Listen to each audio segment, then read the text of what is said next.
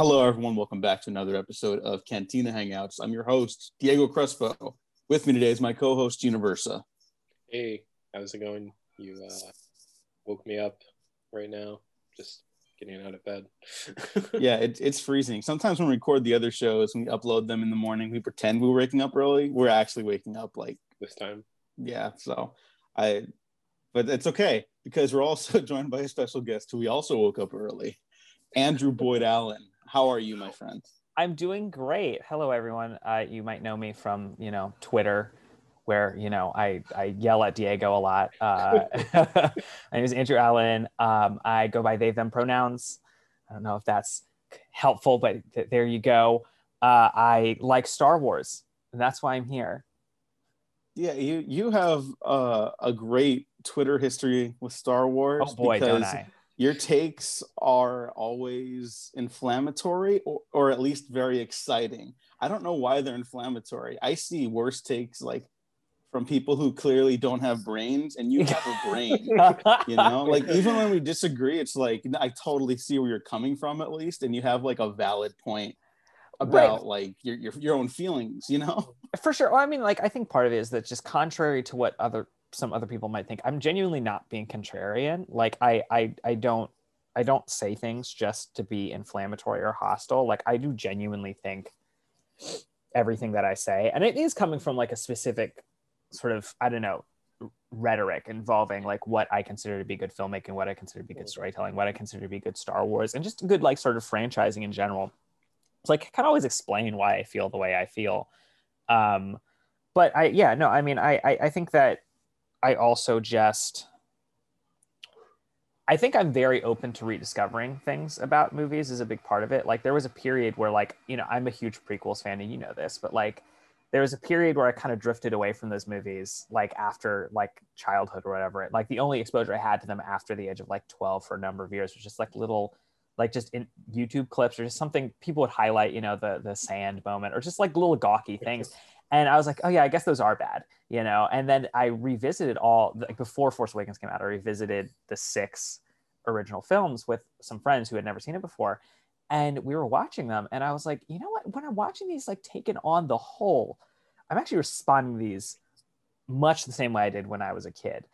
And so I think part of it was just like, I don't know, like I'm open to sort of like feeling one way about something and then being open again to discover it a new way and just sort of, wherever the winds take me. And, I feel differently about movies each time. And like, I'm okay with that. And, maybe years down the line, I'll come around to Rise of Skywalker. I mean, who knows? Like anything's possible, but like, I think that I just don't feel any need to like overly commit to a standpoint that I had when I was like 6 or something.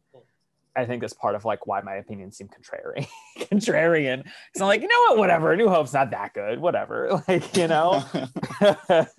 I can say that, and it's whatever, Yeah, no, I mean that's what I love talking to you about too. Like you're because you try to keep an open mind like as often as possible. Everyone has their biases and blind spots because we're just human beings. That's gonna happen.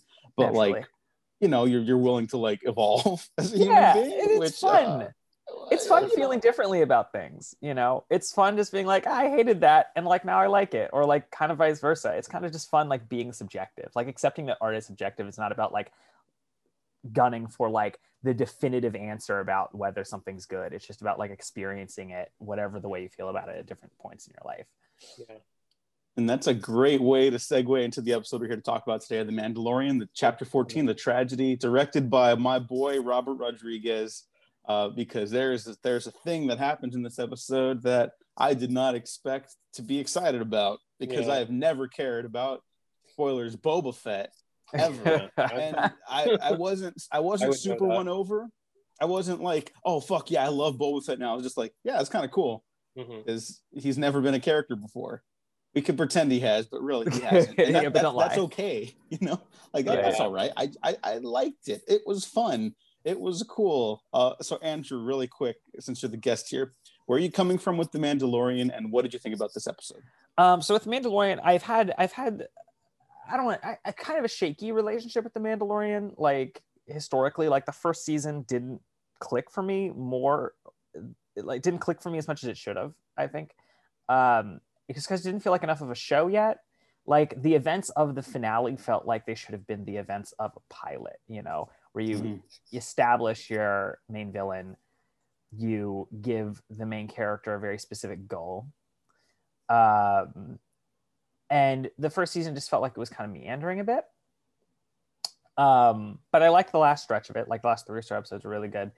And then the second season has just generally been a massive improvement on the whole. Like I think just having that finale sort of set up the rest of the show, it just feels a bit more motivated, like giving them, you know, find the Jedi and, you know, being chased by Moff Gideon, and also just going deeper into the world. It's not necessarily like a lot of this is Clone Wars and Rebels overlap, but like just feeling like I'm the main character is delving into the sort of the bowels of the Star Wars universe in a way that it kind of felt like he was flirting around the exterior of it in the first season.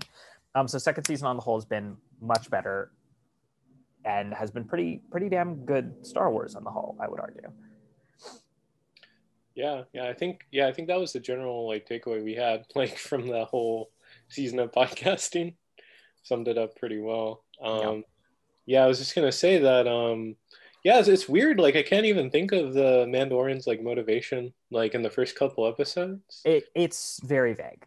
Yeah, it's just wandering, and like he has the baby Yoda, but then just kind of, I don't know, like the plot disappears. It does Yeah. kind of. And like I'm okay with like I do definitely agree that the show, with the showrunner's decisions, that the show needs to be largely built of like standalone sort of adventures, you know, in the vein of like, you know, old adventure serials or Samurai Jack, to give a more recent sort of example, something like that. But like you need, in Samurai Jack, like the character is driven, like he knows he needs to get back to the past to save his father and defeat a coup, right? Like that's the premise, and you need that foundation in order for those like side episodes to still feel motivated.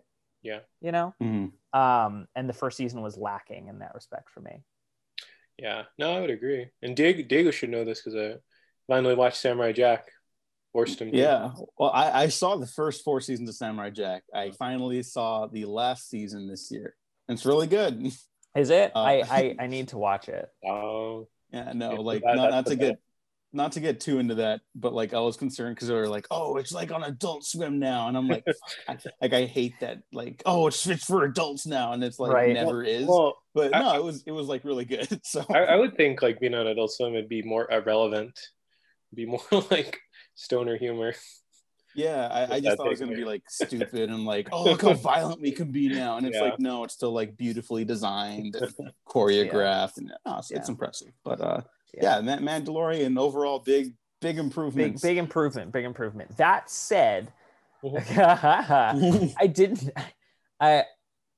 just want to make some disclaimers, because here's one thing.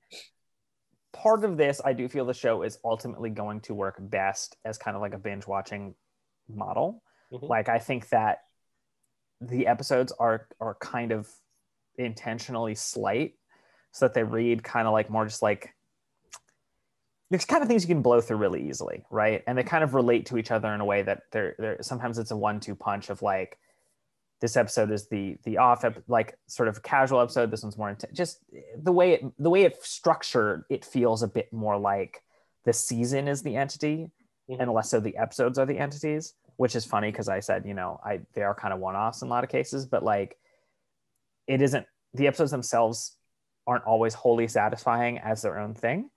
And I do think ultimately that's going to be best, you know, served by viewing it in a more holistic sense. So that's part of that plays into what I'm about to say. I didn't feel that this was one of the strongest episodes of the season for me personally. And there's two reasons for that.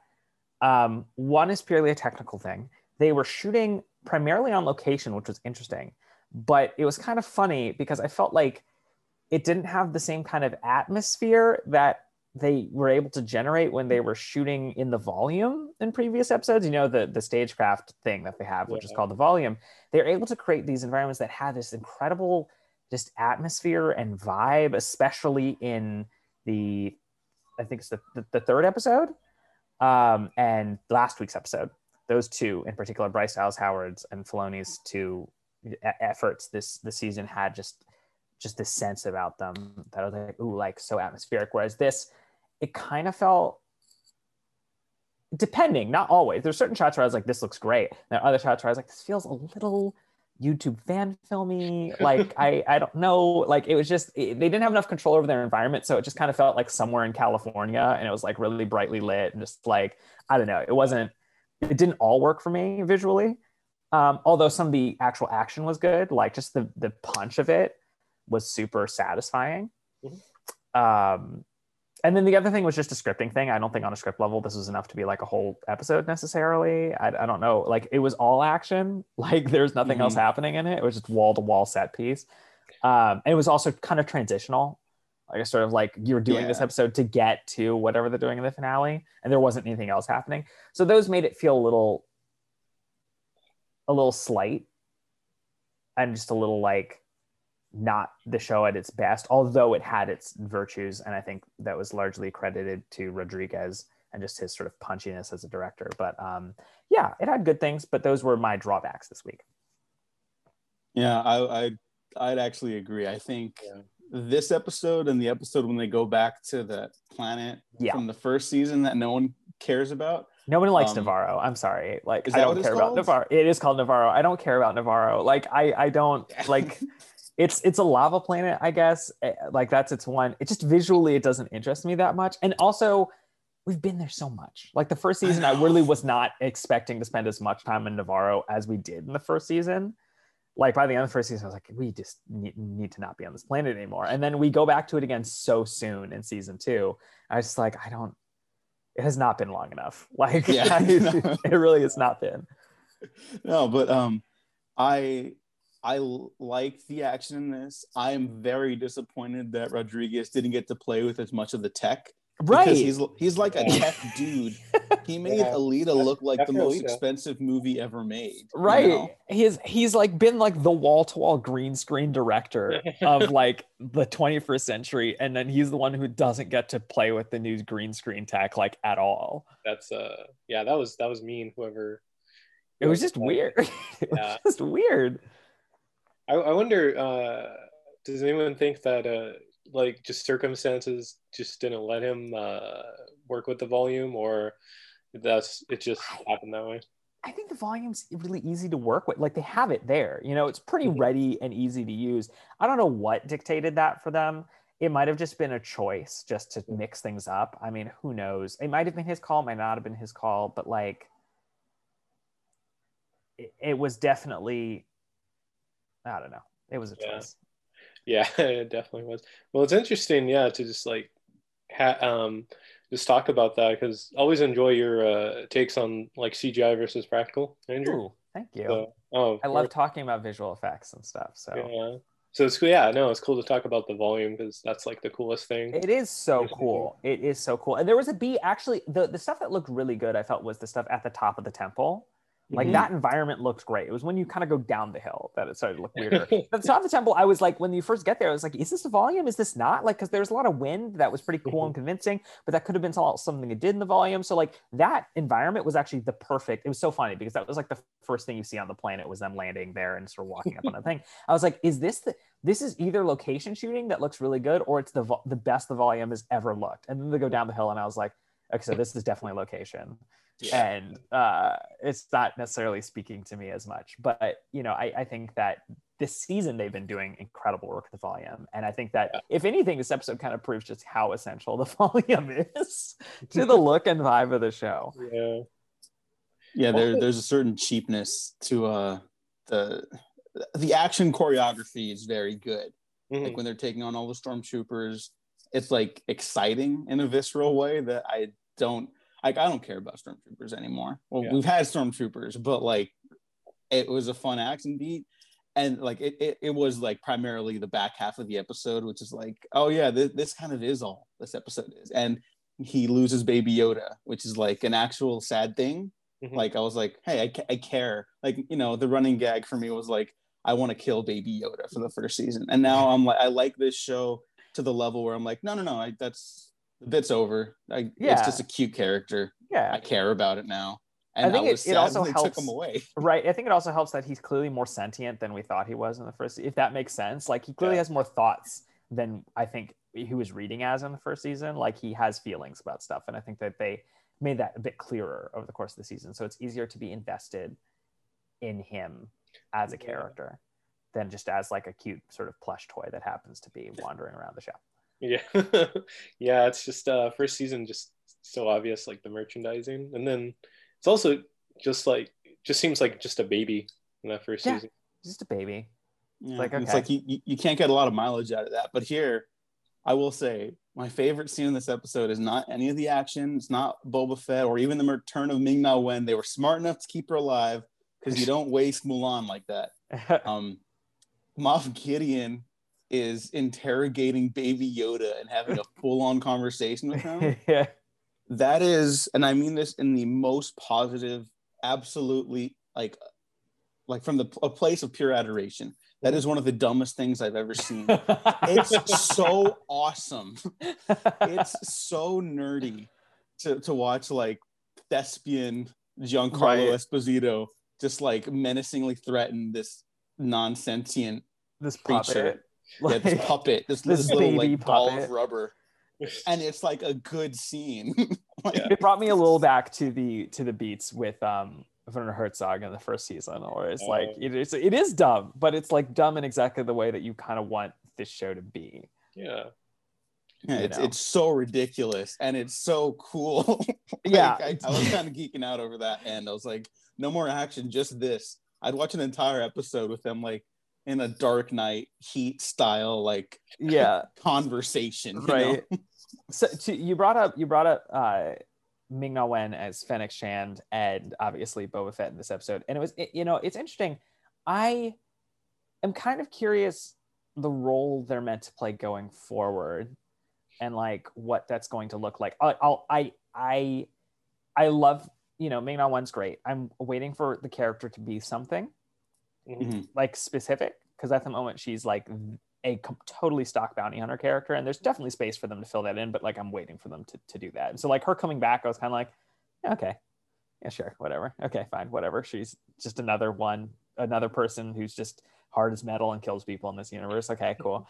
And Boba was cool. Boba is cool having back and I'm with you in that sense, Diego, of like, who cares about Boba Fett? Like, it's impossible to. I'm sorry. Like, everything up to this point that has made people invested in Boba Fett has been like extra textual. Like in the Clone Wars, he's annoying. And then in the movies, he's not a real thing. Like, I'm sorry, he's just not.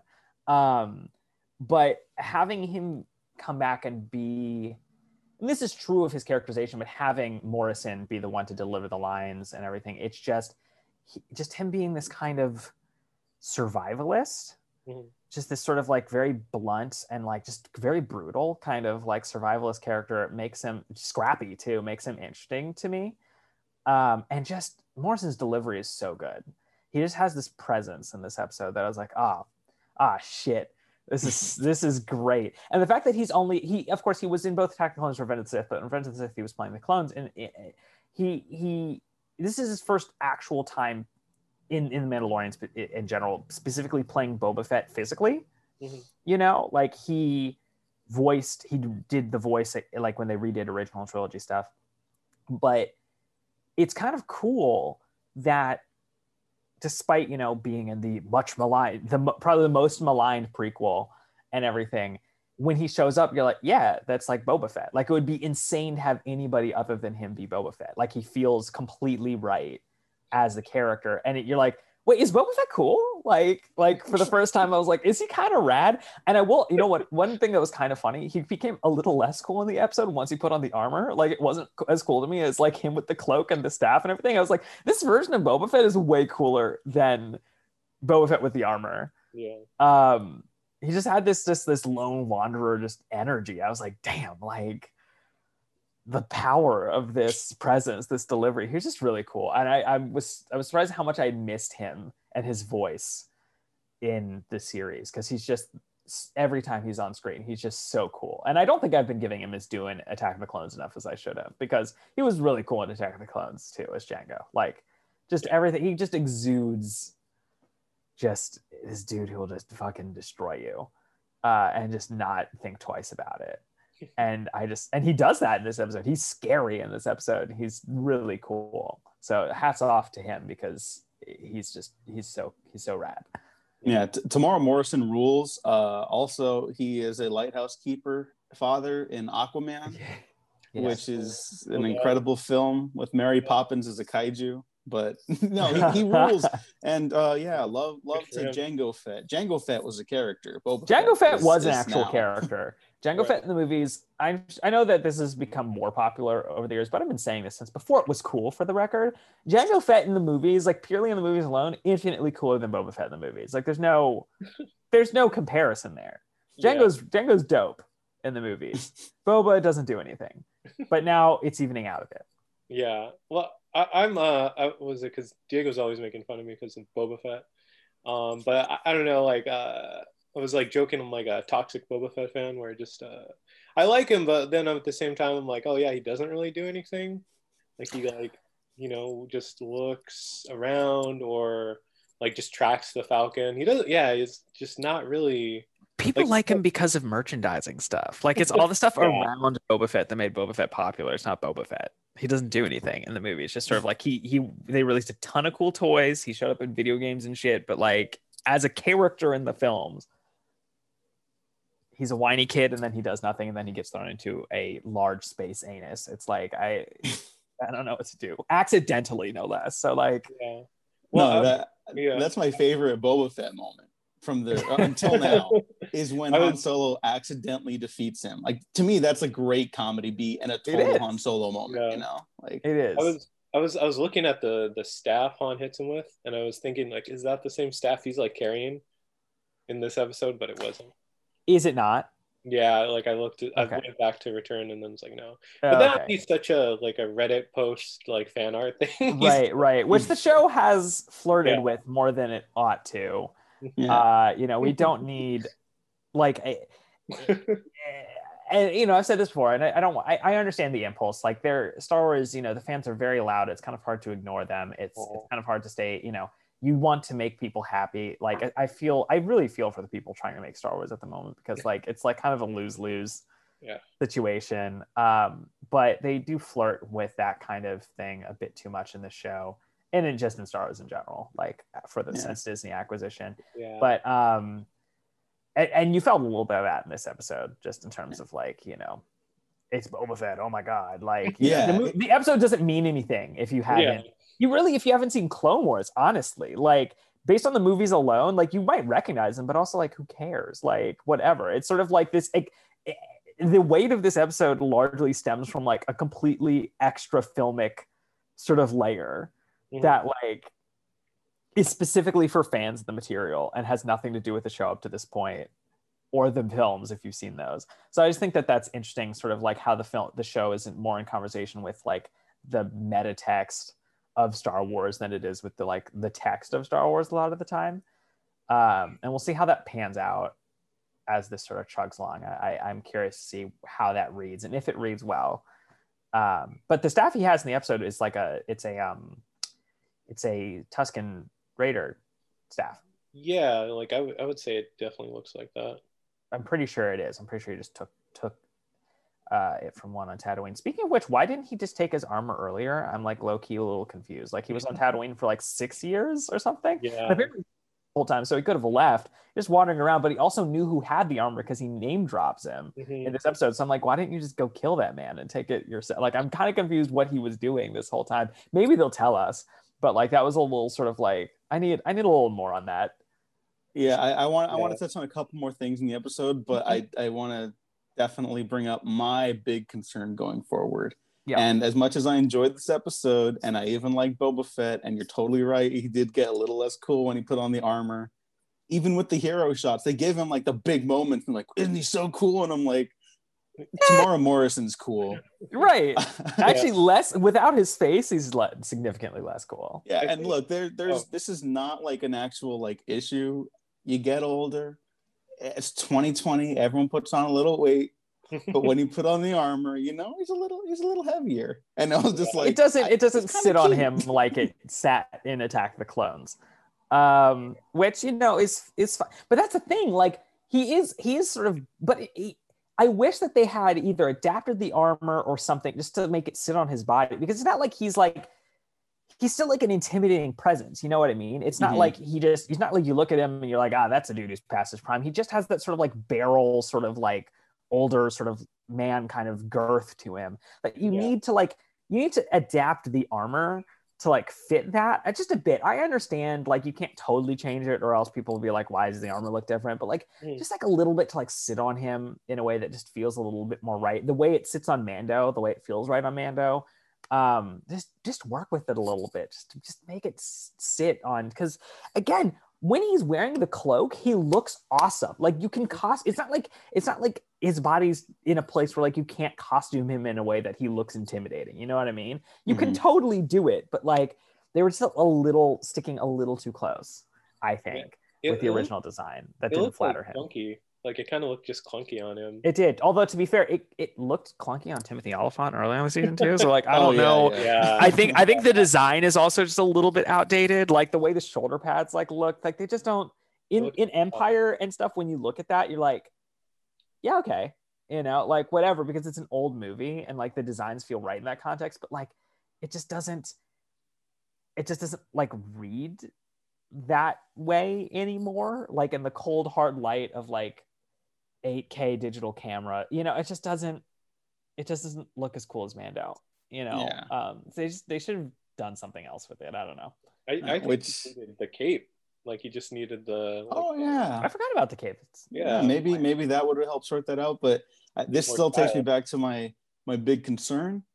So he loses Mandalorian loses Baby Yoda, ship's gone. And I think the Beskar, I think it's called, right? The armor, the Beskar armor. I think that's up next. And my concern when this show was first announced was like, oh, it's a Boba Fett show. No, it wasn't. I think the reason for him not taking the armor from Timothy Olyphant all those years, the reason he's now helping Baby Yoda and like, I'm going to help you get the baby back because you gave me the armor. I think he's going to die and the Mandalorian's going to pick up that armor instead. And then it becomes like the not Boba Fett show because everyone loves Boba Fett. That would now suck. that's my cynical brain operating, because that would be the worst case scenario for the show at this point, right? But like I don't know. I feel it out on the horizon. It's possible. I really hope not, just because like Mando's like own armor is like a really good design. Like it looks great on him, and like I'm sorry, the Boba Fett armor is never going to look that cool. And also like I'm just trying to think of like the way they could contort that story to even make that make sense. It's like, I mean, Mando's armor, it's like a holy thing to him. Like I don't think he would ever like willingly get rid of his own helmet and take on somebody else's helmet. Especially since they made such a big deal about it being Boba's in this episode. Like I don't know. Like I see what you're saying. I'm just hoping not, because like from a story perspective, there's no reason to do that. And that's, you know, that's kind of the thing. Like Star Wars has been doing this dance for the past couple of years where it's like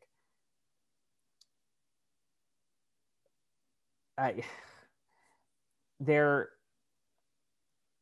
trying to they're sometimes having a challenge to start discerning what's like a good story choice and what is like just cathartic as like a fan, you know. Like again, like going back to, you know, not to harp on this too much, because you know I work in this industry now, and like I want to respect everyone's work as much as I can, and not, you know, not shade people for making decisions in really hard circumstances. But like there's the whole Rey Skywalker thing at End of Rise of Skywalker, where it's just like, but like she's bearing Leia's lightsaber. Like Luke hated this planet, and like it's she's bearing Leia's lightsaber, and then she calls herself a Skywalker. But like her meaningful like found family relationships were not with the Skywalkers. Like her relationship with Luke was just kind of combative and tense, and like her entire relationship with Leia was just with like Carrie Fisher's ghost, who was just kind of talking like an 8-ball at her the whole movie.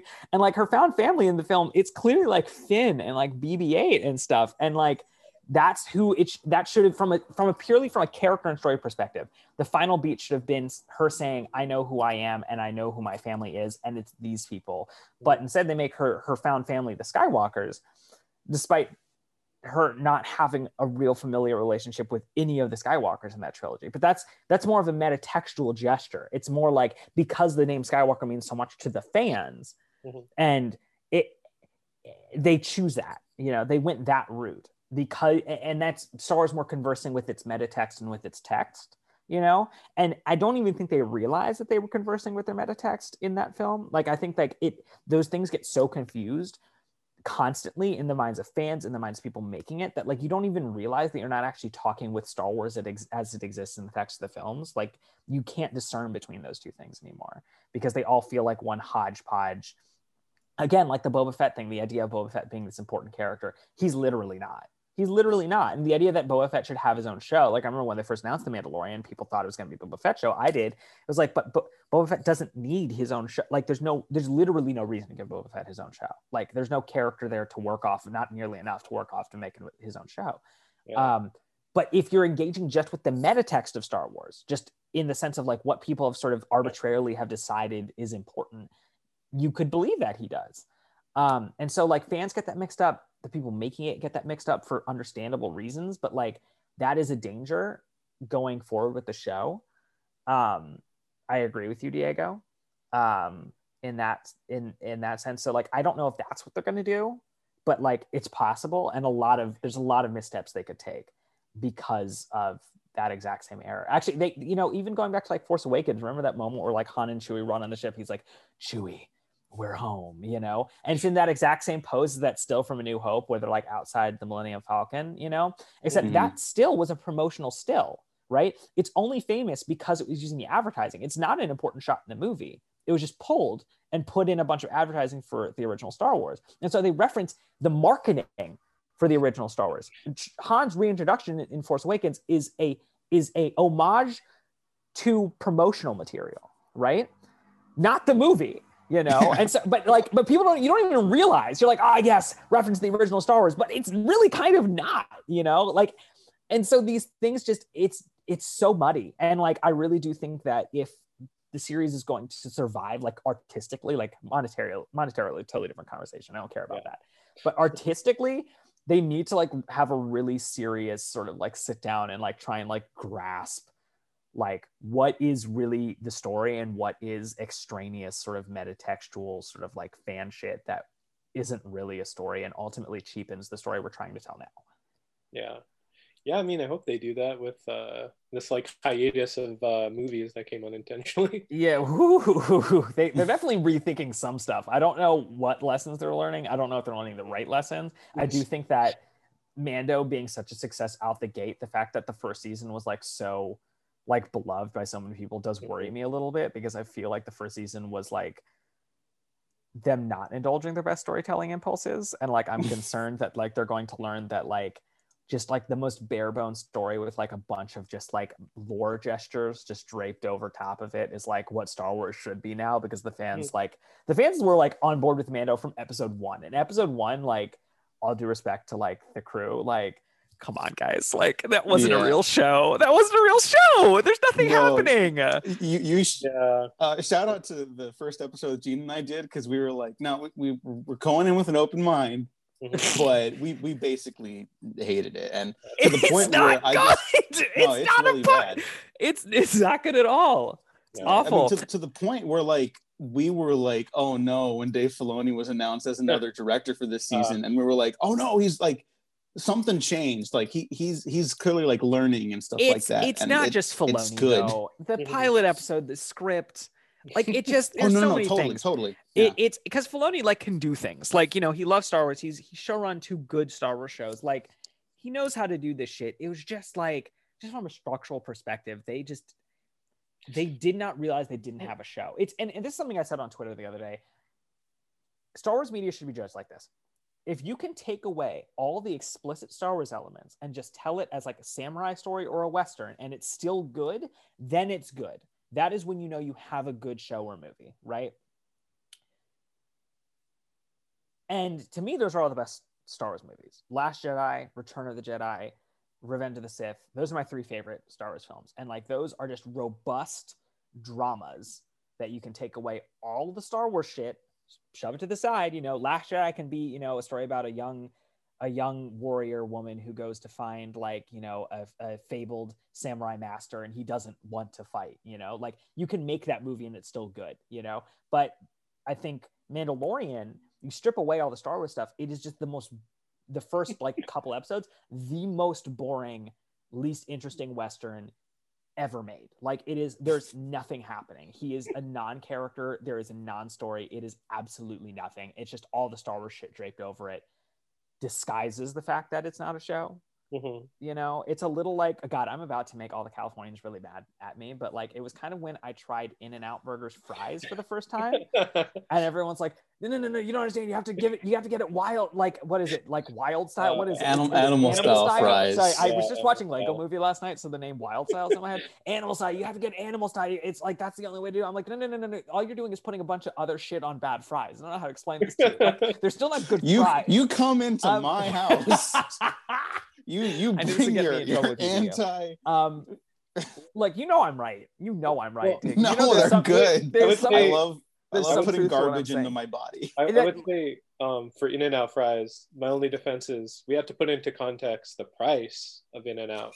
Look, Like, that's that. Of course, look, that is the value of In-N-Out. It is incredible, like 1 a.m. food that is cheap as dirt and is also pretty good for like a $3 burger. Insanely good. Is it the best burger I've ever had? You've lost your mind. Anyway, that's not the point though.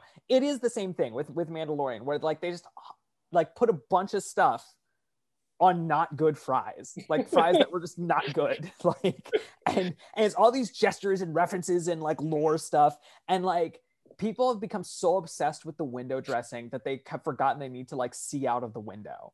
You know, like they're like, it's like, oh, this is great window dressing. I'm like, but it's around a brick wall. Like you can't see, it doesn't function the way it's designed to. It drapes over top of brick. And eventually the show got around to like being a real show, but like the fact that the first season was so like lauded by the fans like worries me a lot, because like it just told them that they don't have to make real stuff. They just need to make like the most bare bones nothing burger. And that's the other big thing. This ties back to Last Jedi and stuff. Sorry if I'm being too long-winded here, but like, no. Oh boy, this is just the norm for the show. This is perfect. Thank you. Great, good. Like, let's go back to Last Jedi. Star Wars fans in general, but like this has become really true of Star Wars fans. This is what happens in late stage fandom. They start hating actual characters, like characters with traits that like make them uncomfortable or like have the potential to actually disappoint them or like whatever.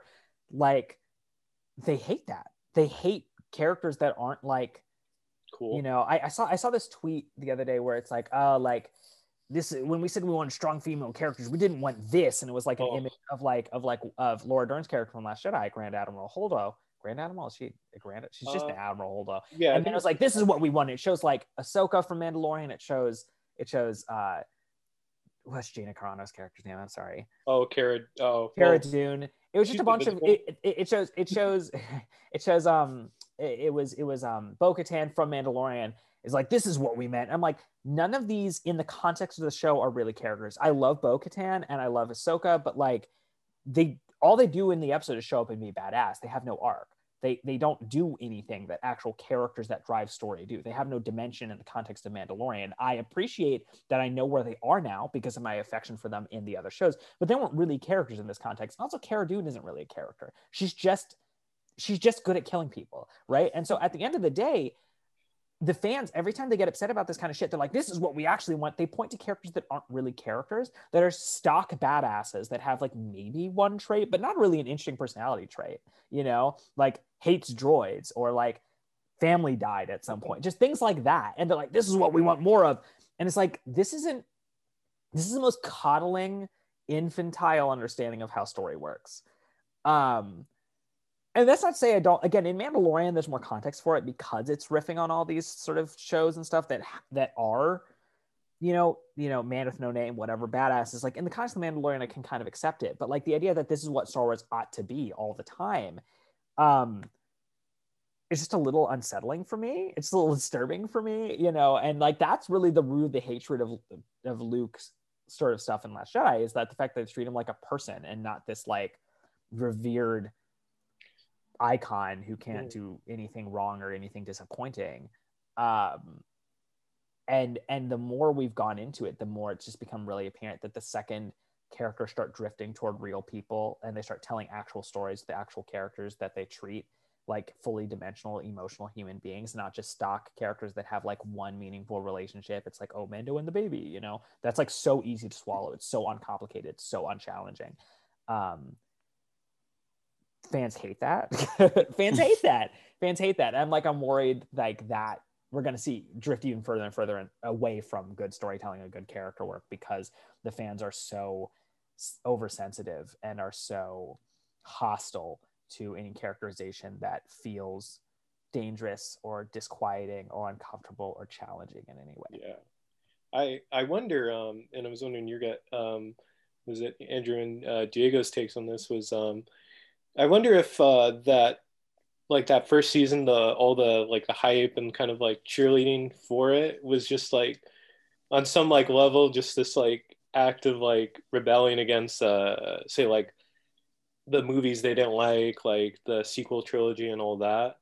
I don't know. I was kind of like I had this weird theory because I don't remember like the fans even like with like Force Awakens, which give or take some people like being that loud, like, oh, this is awesome, this is the most amazing thing ever. Like anyone's thoughts on that, or am I just I have thoughts, but I'll let Diego go first because I haven't shut the fuck up this whole podcast. No. I appreciate the not shutting the fuck up. The show is not shutting the fuck up. It's perfect. Love it. But like I agree with that actually, and I think that because I've seen more criticism towards this season of The Mandalorian, which is like insane to me. Because like, I think we've made it clear that Gene and I that like we're not in love with the show, but we're enjoying it now, and it is something enjoyable to tune into and talk about, which was not the first. I remember it's not the first season.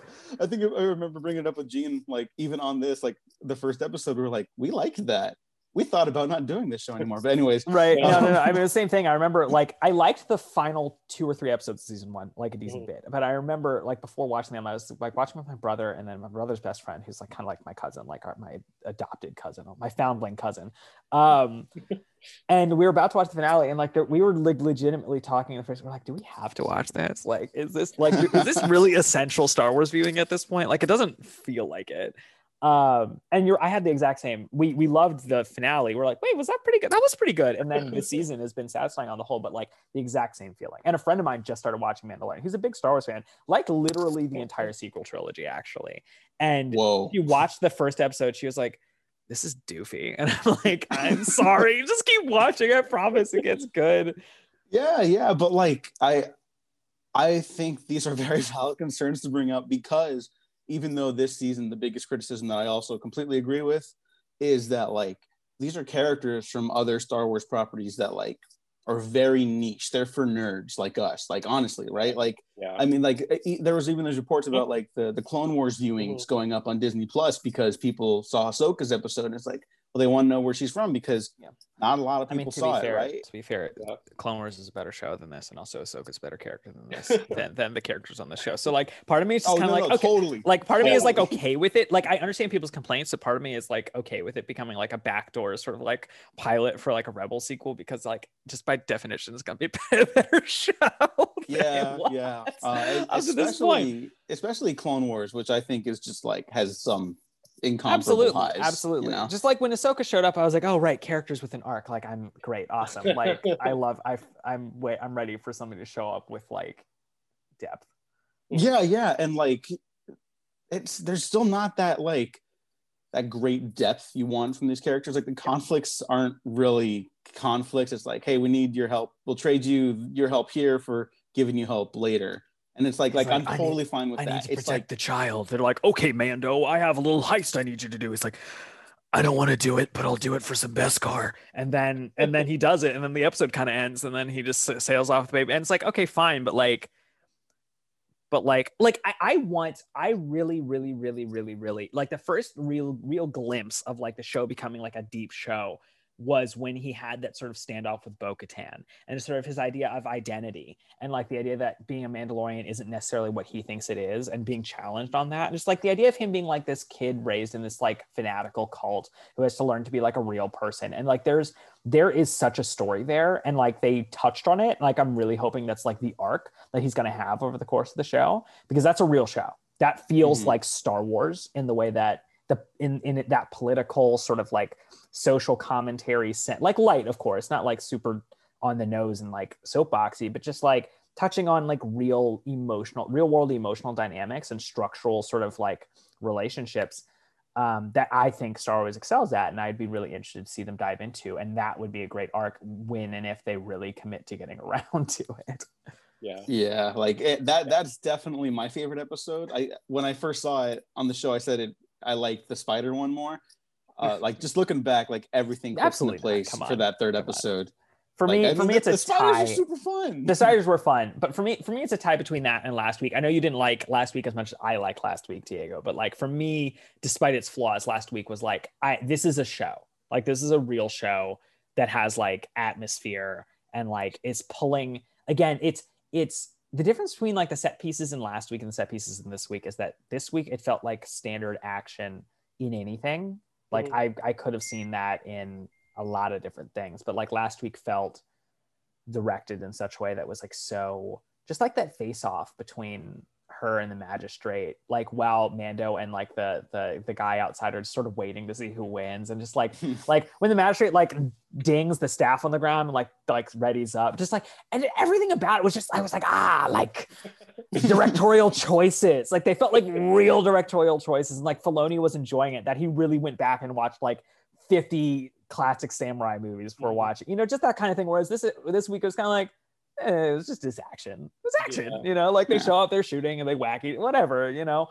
That last week felt like a real, so to me, it's kind of a tie for different reasons between last week and the Bo-Katan episode. But yeah, I don't know why I was going off on that, but I was just, yes. We have concerns. It turns out all of our concerns are alleviated when they go to magic planets that actually feel alien. Yes. Like I think that's the big thing. Like the strength of this season, so much more than the first season, which is also why it's like concerning to hear people are like starting to criticize this one more, which again is generally, it's insane. With the criticisms. Yes, but like the idea that like come on now, like how can you not be criticizing the first season and start criticizing? Have you, what is happening in these people's brains? I don't get it. I mean, like even going back to Tatooine, the first episode, I just remember watching that being like, fuck, like the first no, exactly. Tatooine No, I was just like, so oh bad. my God. And now it's like, it was just like so exciting, and like the world feels like a world. I said this on Twitter, but like I really wish that this premiere had been the first Tatooine episode. Like I wish we had just not gone in season 1 at all, and like had handled that entire sort of like whatever needed to happen in that episode, just handled it differently, because like this Tatooine episode was so much better. Then again, we've only had so many episodes. We should not have been to Tatooine twice, let alone maybe even once in the show. Honestly, we don't need Tatooine. We don't need deserts in Star Wars anymore. Like moratorium on deserts completely, like, because we don't need it. And you know, to your point about alien worlds, this has actually been a problem for me a bit in Star Wars, like recent Star Wars, specifically the sequels. Actually, I felt this was a serious issue. Like starting in Force Awakens, it was like deserts, forests, desert, forest, more forest. I'm like, stop it. Stop it. It got a little better in Last Jedi, and then it was Rise of Skywalker was, you know, there was another desert. I forgot about Basana. There was another desert. Jesus Christ almighty. Yeah, but there's Coachella on that planet, which is kind of fun. Then they throw in like a ice planet or like Mustafar, but then they don't tell you. There was Mustafar in the opening. Mustafar looked amazing in the opening. Yeah. Scene. That was like the one planet that looked awesome. I guess the Sith planet looked kind of cool, although I was kind of like vague on what it was. But just in general, like the prequels, people rip on the green screen or whatever. I don't care. The prequels, design-wise, in terms of the designs of the planets, is the best Star Wars has ever looked. Like, without a question in my brain. Coruscant is incredible. Naboo, amazing. Felucia, great. Geonosis is a better kind of desert, because it looks like a completely different kind of desert than the other deserts in the series. Camino, like, and here's the thing. I understand the issues about green screen, but I'd rather alien worlds that looked a little fake than just fucking California or whatever. Like, it's just so much better. And with the stagecraft, they can do it in so well, you know, they can do it so well. And like, there's no reason to not always do it in Mandalorian. I don't need just some hill in America somewhere. Like I really don't. Yeah, like I don't want to see this kind of planet, at least for the rest of the season. If we go back to another planet, just like I don't want to see it ever. Or at least if you're going, like, I understand like taking an environment that might be kind of familiar and like heightening it. Like Yavin 4 is kind of that. You have these amazing big like pyramid temples, dense lush forest. This, it was sort of just like anywhere I drive in California with like a couple Jedi rocks on top of a hill. Like I just anything more than that. Just give me a little more, you know? Yeah. Like more of that. Oh my God, I totally lost the train of thought for something about the green screen. I don't know. Come back to me. I had a bit about that for the finale. About the green screen for the finale. Did you have like a planet you wanted them to go to or something? No. I'm totally open to them. Here you go. I'm totally open to them just to continue experimenting with like the look and the palette of the show. I need them to be real places. Like here's the difference between like Tatooine versus like the prequel planets. Here you go. Where like Tatooine's a backwater planet that's not supposed to inhabit life. Like the point of it is it's supposed to be a lifeless planet. Yes, it's trash. It's like 2 cities. Yeah, and like to continue to use that as the template of like, oh, isn't it so nostalgic that we're going back to Tatooine? Like, no, would you be nostalgic to go to like the local like trash department? No, it's like it's Kansas. It's like, no, why are you going here all the time? Like, and that's the thing. Here's the thing. The funny thing is that it is this backwater planet that means nothing, but like it does have some emotional meaning to the characters in certain characters in certain ways. So like my question, but the thing about that is that by constantly returning to it with like every possible character, even ones who don't have any connection to it, you're cheapening its potential for power when you could have been really selective about going back. You know what I mean? Like if it was just like I hadn't seen Tatooine since like the prequels and like a character for whom it made sense like ended up back on Tatooine just like incidentally, you know, like, and I hadn't seen it for years, then I would feel differently. But like we saw Tatooine in Rise of Skywalker, you know, we've seen it in Rebels a couple times for good reasons. I'll grant that. Mandalorian, we saw it for no reason in the first season. You know, and then on top of that, like, I'm sorry, Jakku counts as Tatooine. I don't care. Tatooine. I don't care. Jakku counts as Tatooine. Jakku is crappier Tatooine. Like it's like Tatooine, but like it's like what if we take all the interesting building designs and just replace them with just a mishmash of tents that like have no memorable design elements like at all. Jakku sucks. And Jakku is just Tatooine. Is diet Tatooine, right? And so like I by having so much Jakku, like I didn't get that reset either. I never had. We should be able to have a wide berth of absolutely no Tatooine, so that when we get more Tatooine, it has some meaning. But we never got that because we're either getting Tatooine or planets that are exactly like Tatooine. And it's robbed Tatooine of any potential power that it had. Because they don't know how to do things outside of just going back and like hitting that nostalgia button over and over again and being like, do you like us now? Please like us. We want you to like Star Wars again. It's annoying. I'm waiting for like whatever leaked Chris Terrio story decision to bring back Tatooine comes out. I feel like that was a JJ thing. That was come on now. The Chris Terrio stuff, that was like the Sith planet, like everything on what was the planet called? It has a Exegol. name. I don't know how I remember. Actually, pretty good. Actually, good. I knew that somewhere in my head. I also like I play. Do they have an Exegol planet Battlefront? I don't remember. But like that was Terrio stuff. Like that was, to me at least, that was pretty clearly Terrio stuff. Like just like it's this big ridiculous lightning planet where there's like a stadium. Everything is like feels like it's about gods and like what it feels like Batman versus Superman. Okay, is what Exegol feels like to me. And like, you know what? Honestly, I'm not like that was like the saving grace of Rise of Skywalker for me, if I'm being real. Like, I don't think, like, because people are like, oh no, Chris Terrio showed up and ruined it. But like, honestly, everything that doesn't work about that movie is very clearly JJ to me. Like, I'm not saying that Chris Terrio is necessarily like the writer for Star Wars. I'm not saying that his contributions were like good from a story perspective, but at least made the movie weirder in a way that like made it like slightly more watchable than if it had been like what Force Awakens was, which Force Awakens on a story level is a better movie, but like, it's also like, I have so much less to talk about in Force Awakens because like Rise of Skywalker is like insane and all over the place and not good, but like I can talk about insane and all over the place in a way that I can't talk about like whatever was happening in 7. that's still, I think, your worst take. My No, worst take? not worst. It's just the one I'm most combative about, because About I Force just Awakens. yeah, Force Awakens. yeah. But, And then here's what happened, Diego. I said all this shit about Force Awakens. You're like, no. It's about legacy. It's a commentary on inherited trauma and blah blah blah blah blah blah blah. Mhm. And then it's like, no. And the proof is that, you know, once in the next movies they're gonna go do different stuff. It's gonna go branch off into exciting new places. It's a springboard for the story that they really intended to tell. And then you watch this shit and like it's not, and like it was obviously never gonna be. Don't lie to me, Diego. Like it's a good pilot. And the fact it's literally not. It's literally not. And then the thing that kills me is that this is coming directly off of Star Trek Into Darkness, which is like playing his hand so obviously. And then in Force Awakens, it's just him like tripling down on all these exact same instincts. And I was like, but no, here it's meaningful. In Star Trek Into Darkness, it was dumb. But here, now that he's doing it more, it's like meaningful commentary on shit.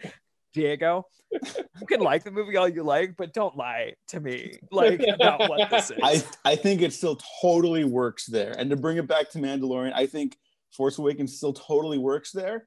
And visually, apart from like the actual like excitement of the camera movements and stuff like that, Mandalorian season 2 kind of wipes the floor with it, just like on a technical level, which is just like something I never even thought I'd say out loud. Ever. Yeah. Well, and also just because like, I mean, and it's just like, look, everybody, I like JJ's style in certain contexts, but like, you know, I've always complained about like how that visual style was applied to Force Awakens, and just like with the constant whip panning and just like unmotivated dolly movements. Like the camera always has to be like right up in someone's face, you know, like it's like moving. It's like, aren't you excited? I'm like, it's just a couple people in suits talking in a ship. Like I don't need it whipping between them every single time. But to me, like the visual language of The Mandalorian is much more measured and feels more in the vein of classic samurai movies, whatever. And I think that's part of it. Like you're applying these great like planet designs, like that fishing planet in episode 3. It looked great. And just these measured sort of like thoughtful camera movements that also don't date it. That's the other big thing about good visual Star Wars, is that they know when to employ certain techniques to punctuate certain beats, like Lucas in Revenge of the Sith, like when he does that like moment where it's like eye on like Grievous's eyes, he's like, "You are doomed," and then Obi-Wan's like, "I don't think so," and it's like it's just an eyes. And then in Attack of the Clones, they do a bunch of like J.J. Abrams like snap zooms, actually, like during the Battle of Geonosis, like they do all these snap like out of nowhere, but it like works as like you're doing a bit in a certain scene, but like the Star Wars anchors itself in a very straightforward, very sort of understated visual language that won't date it. And I think that that's really important to it aging well. I'm curious to see how visually Force Awakens and Rise of Skywalker age. I don't personally think they're going to age as well as the other ones, just because they're so flashy almost. But we'll see. But for me, that's the key to why Mandalorian is looking as good as it is, because it isn't like it's smart about when it employs what it employs visually. Yeah. Also, we got to be real. Just with television production, it's different from film, so it's probably just easier to set up like, here we just need the coverage on this, right? know? No, that's also which it works in its favor, honestly. Absolutely, it does. We need a helicopter, like was it helicopter shot at the end of Force Awakens? It was a helicopter. God. The fact here's okay. Look. I'm sorry. Every single Star Wars movie had edited with such a specific painterly frame, and then to have it like this spinning helicopter going around, I was just like, it just made the cut to title feel like the cut to like credit feel wrong to me. Like there was something about like, it's not like an image. It was just kind of like, it was just like, it was the look of that movie. Like, you know, like that in a moment, you know what I mean? Like I was like, yep, that's how this movie looks. It's just is the camera moving? No, move it. Like it needs to be moving. Especially since they could have had such an incredible frame where like behind Rey, like maybe Luke silhouetted, just her arm extended with the lightsaber, just like this painterly like the what's that painting, you know, like the God touching David or whatever. Oh yeah. Like Adam, not an exact Adam. Yeah. It is Adam. God, what am I talking about? God, I was a deeply religious person for a very long time. What the fuck is happening? But like, not exactly that, but you know, like that moment, like you know, Luke above her, it could have been like this incredible like final frame, and instead it's just the helicopters spinning around him. But like, to me, like I think that the Mandalorian has been really good at finding those frames, like just in general, to find like that moment, like after in last week's, like when Ahsoka is just standing in the mist, like with her lightsabers, then deactivates them and sort of like fades into the mist. Like I tweeted this still, I think, and it's such a good image, like just as like a beat. And I'm like, you punctuate your scenes with paintings. That's Star Wars to me. That's like a big part of what Star Wars is to me. And Mandalorian has really figured that out. Mm-hmm. Well, speaking of figuring things out, after the little revelation at like 2 episodes ago or something, when they find out that the Empire is kind of coming back on Navarro, I think the planet's called, whatever. And I was trying to figure out like, oh, those little troopers at the end, those are droids. And you told me, no, they're not. They're stormtroopers with jetpacks. And they are droids. You told me they weren't droids, and I was like, no. Okay, I'll bring it up in the episode. All right, no problem. Are you saying stormtroopers. Dean told you that, or I told you that? No, you, Andrew. No. You said they're droids. I said they're specifically dark troopers. Dark troopers are droids. No. I will literally. I'm going to, Diego, I swear to Christ, I'm going to go into our Twitter DMs. I'm going to find exactly what I said. I literally linked to you to the Wikipedia article where it describes them as droids. You probably did, but I didn't read that. Yeah, need to put that. They've cut to that still. They've been droids. They've been droids. I misread that. I was like, oh, okay, they're suits of armor. I was saying specifically, those are dark troopers. Okay, well, yes, they're metaphorical droids. That's what you thought. I played Battlefront. That's what Diego thought. Well, they're in the episode. They're cool. They do a thing. Cool. Yeah, whatever. I like the look of them. I like that battle droids are still in Star Wars, right? Even though you know they had such a bad reputation, and it's like I don't want stormtroopers all the time. Sorry, I would love for a reprogrammed like battle droid to be a character in something, like just with a different character's brain, but like literally just a battle droid from the prequels, just like make this a character. I think that would be so funny. Andrew, we have had super battle droids in this though. Yeah, we kind of had that in Rebels with that one character. We did for a little bit. But yeah, we did. Even in the first season of this, we had like super battle droid cameo in his flashbacks, which was kind of cool. But again, like I know that like I'm a sucker for prequel stuff, but like I do need more than just like references. I need more than callbacks. Like if Rise of Skywalker proved anything, it's just like calling back to stuff I like. Like when Force Awakens came out, I was like, is it just because it's not going back to the stuff that I'm nostalgic for? Is that the problem? Is it that it's shunning the thing that I was attached to in Star Wars? Then like later they started pandering to prequel stuff, and I'm like, no, that's not it. That's not the issue. It's not about pandering. We need story underneath all of this. Everyone's favorite Wedge Antilles. But to wrap in Rise this of up, Skywalker, he pops up there and he's like, nice shot, Lando, and everyone cheered because that's everyone's favorite character.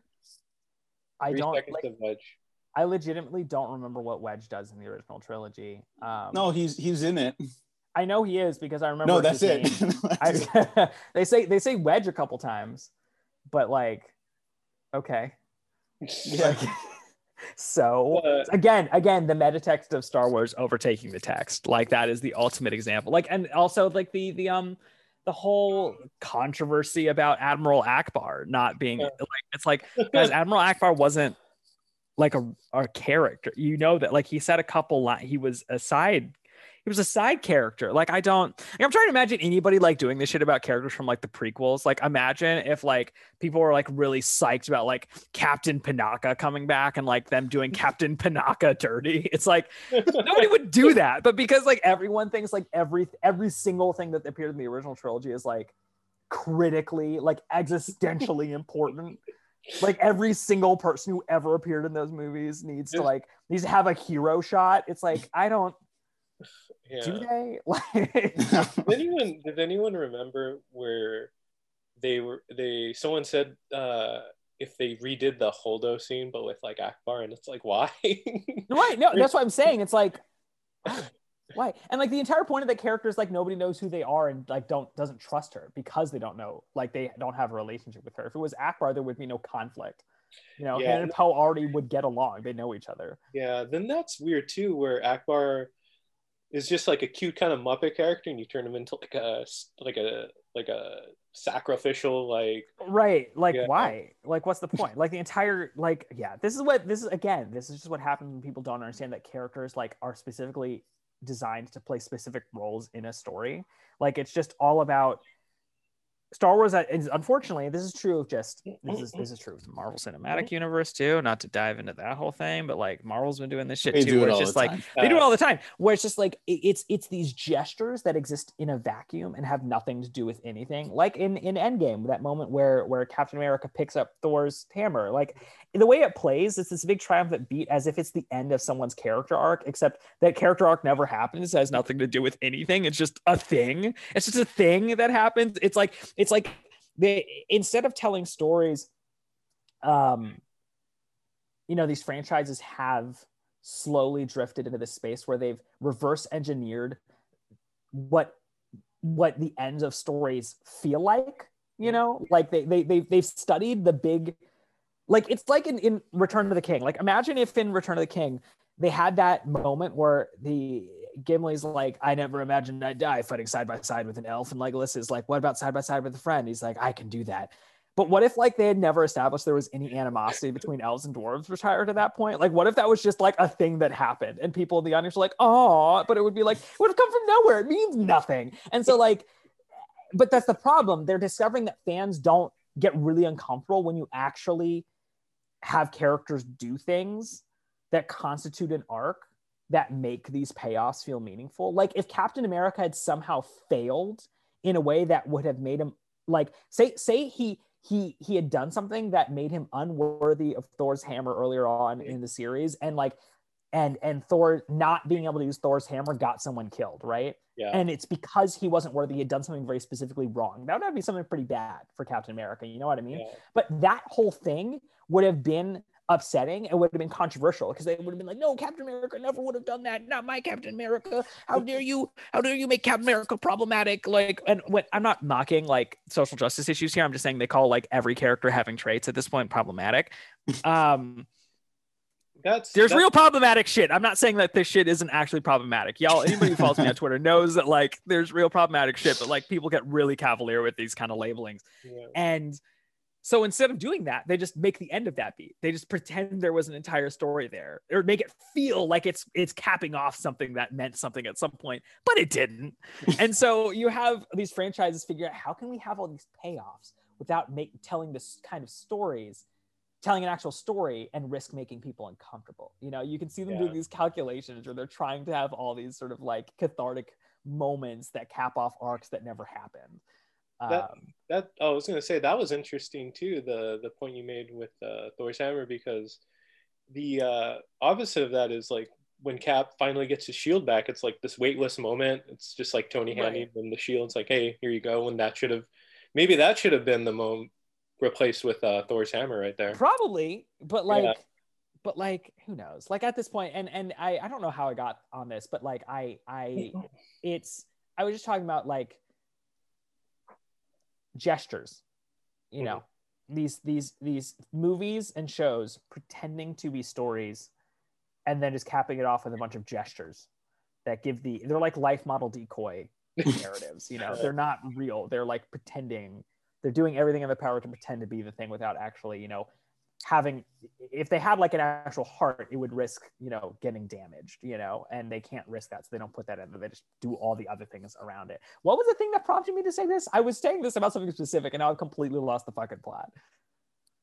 I think it was about, I know we started with the Dark Troopers, which you were wrong about. And then we started going down the path of like, of other stuff. I don't know. We're complaining about Star Wars fans. We do that a lot. When am I not? I don't know. That's just me on my whole Twitter. If you like complaining about Star Wars fans, please follow me on Twitter because they get mad at me all the time.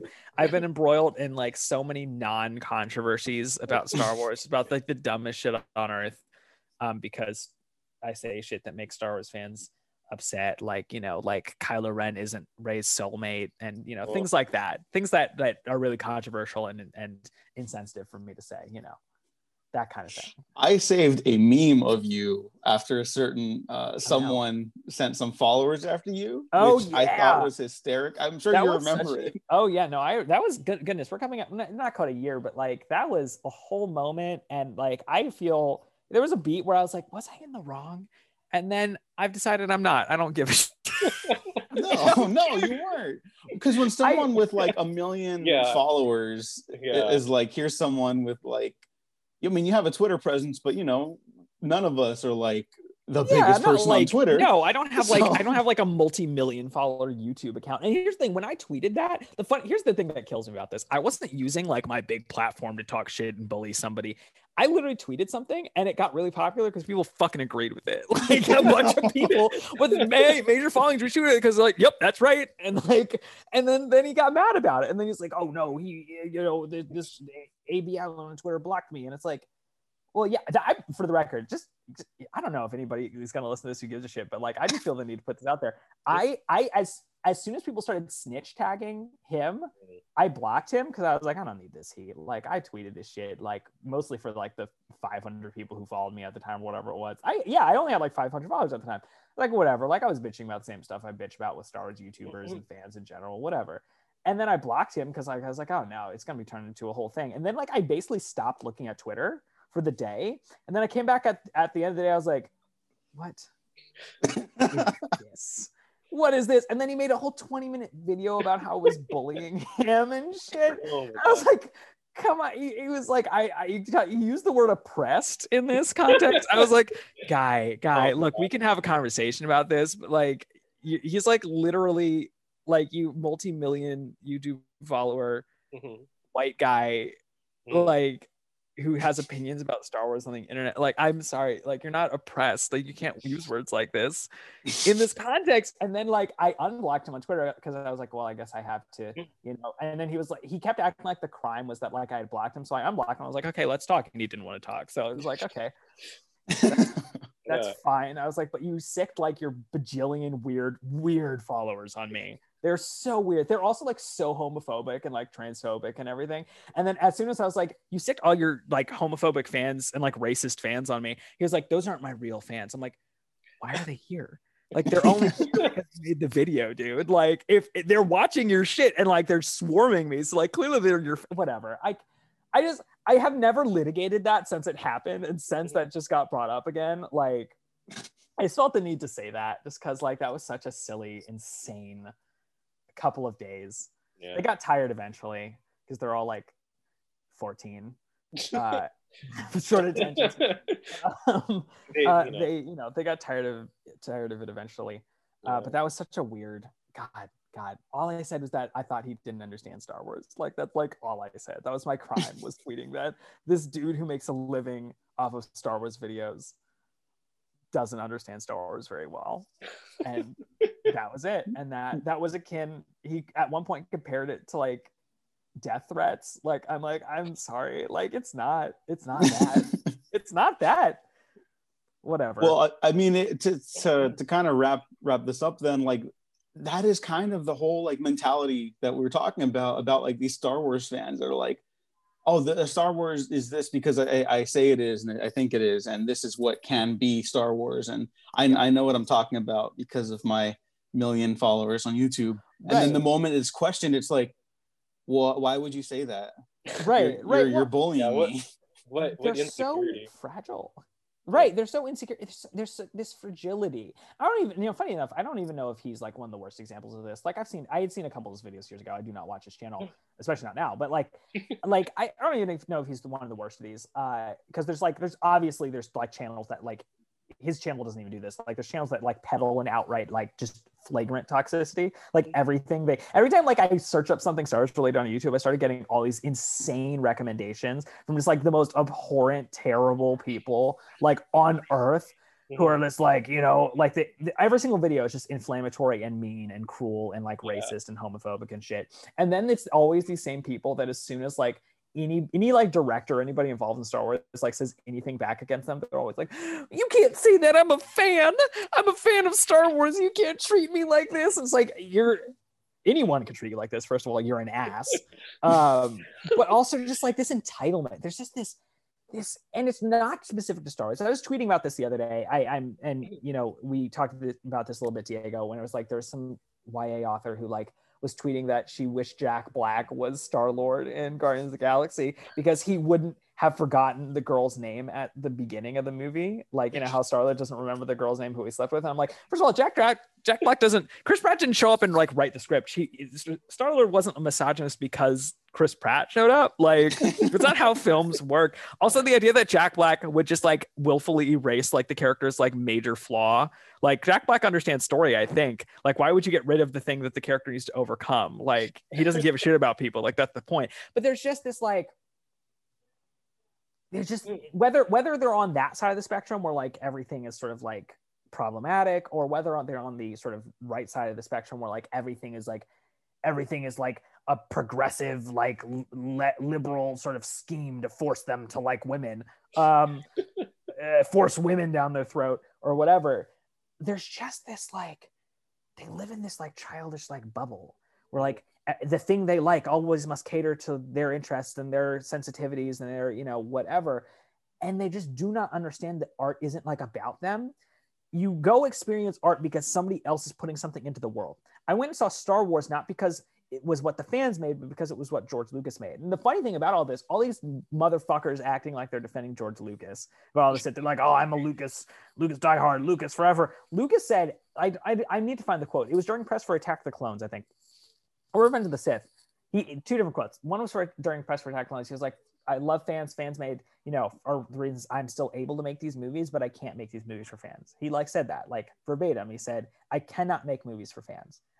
He has to make movies for himself because that's what art is. It is self-expression, you know, and you share it with other people, and those other people either appreciate it or they don't, but it's about you as an artist. It's not about ticking a bunch of boxes. It's not about checklists for other people, for like a mass horde of like millions of people who all have different opinions. So you can never make something coherent for it, even if you wanted to.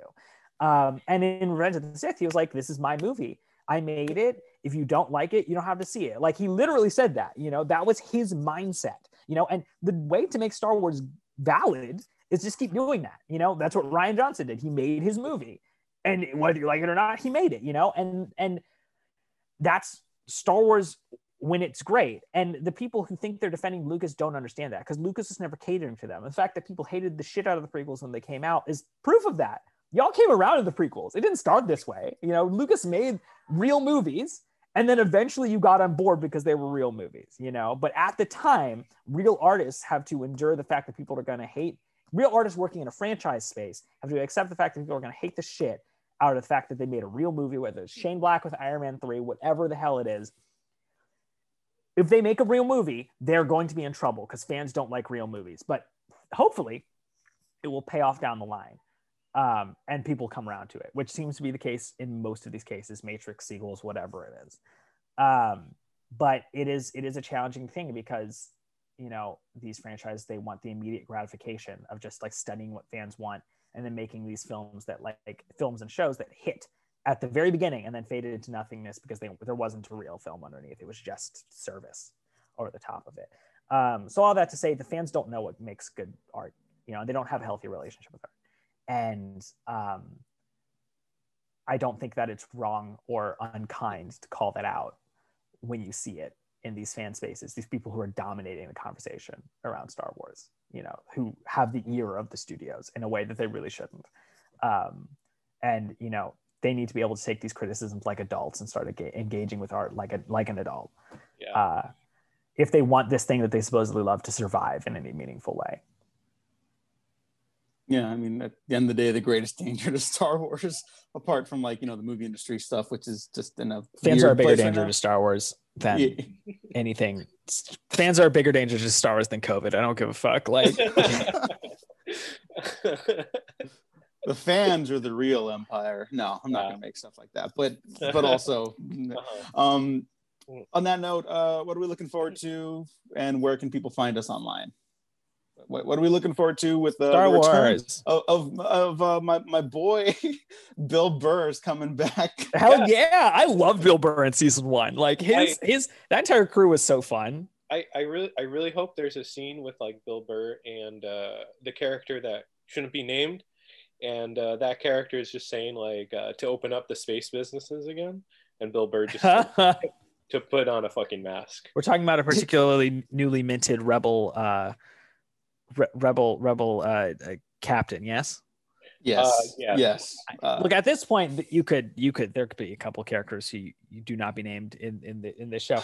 But no, like, yeah, no, I mean, I'm psyched for Bill Burr. I'm excited for Rick to be back in the director's chair, writing and directing chair. Right. Like, I like the idea of him having like his episode every season. Like, that's fun to me because his last one, the one last season, was the best like one-off. Like, it was the best sort of like self-contained episode, I would argue. So I'm excited to see what he does there. I'm excited to see the finale. Who knows what's going to happen there, but like, I'm definitely looking forward to it. And just like, I'm not excited to see what movies they announce for Star Wars in the future, but I am just, I'll keep my ear open. Like, we'll see what happens. Like, I'm open. I'm always going to be open to Star Wars, even if I don't like what happens. Yeah. Go ahead, Gene, then I'll wrap up on my thoughts. Yeah. I'm looking forward to Bill Burr for sure. Just if there's any Bill Burr things from like Zombievers to whatever, it's all interesting. But yeah, I'm looking forward to Rick Famuyiwa. Hopefully have like another Indiana Jones reference, since there was like a random Last Crusade reference in the last season. And just seeing how this all plays out. I hope Cara Dune doesn't stick around, and I'm looking forward to more Bill Burr. There you go. Yep, there you go. Yeah. Oh wait, are we supposed to plug our Twitters or something? Is that how this? Yeah, I was about to head into my Twitter handle is A_B_Allen. That's it. Just on Twitter. That's really the only place you need to find me. I don't post. Well, I guess I do post things on Instagram, but you can just start with Twitter, and you'll acclimate to me, or you won't. You'll figure out whether or not you want to be following me based on Twitter. In some ways, your Twitter is the Last Jedi of film Twitter. I don't know what that means, but I like it. Well, I like that movie a lot. So. I like that movie a lot too. Yeah, so it's a thumbs up for me. Oh, thank you, Diego. And thank you for joining us. It was a delight to have you. I'd love to have you back on again sometime. And thank you. We've got to go back. We've got to go back to our Zoom calls where we just shit talk. Please. Other stuff. Please. That was Thank fun. you for having me on to just ramble like nobody's business. I appreciate that. No, of course. That's what we do here. We ramble, we talk about hopefully some stuff we like, which turned out to be most of the season so far. So fingers crossed on all that. Gene, where can the people find you too? No, I was just gonna thank Andrew for being on the show, and always appreciate your just Star Wars insight. Thank you. Yeah, that's really good. But yeah, you can find me on Twitter and Instagram, Gene9892.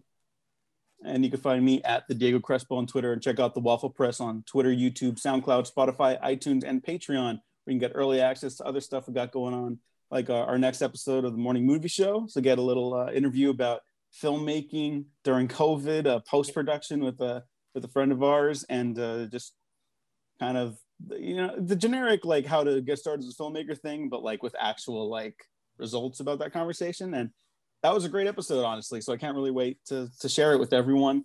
And again, Andrew, thank you so much for coming on with us. It's a delight. Thanks for listening. Like and subscribe if you didn't like this episode. Like and subscribe anyways, because you might find something you do like. So thanks for listening. Thanks for watching. We've been professionally unprofessional.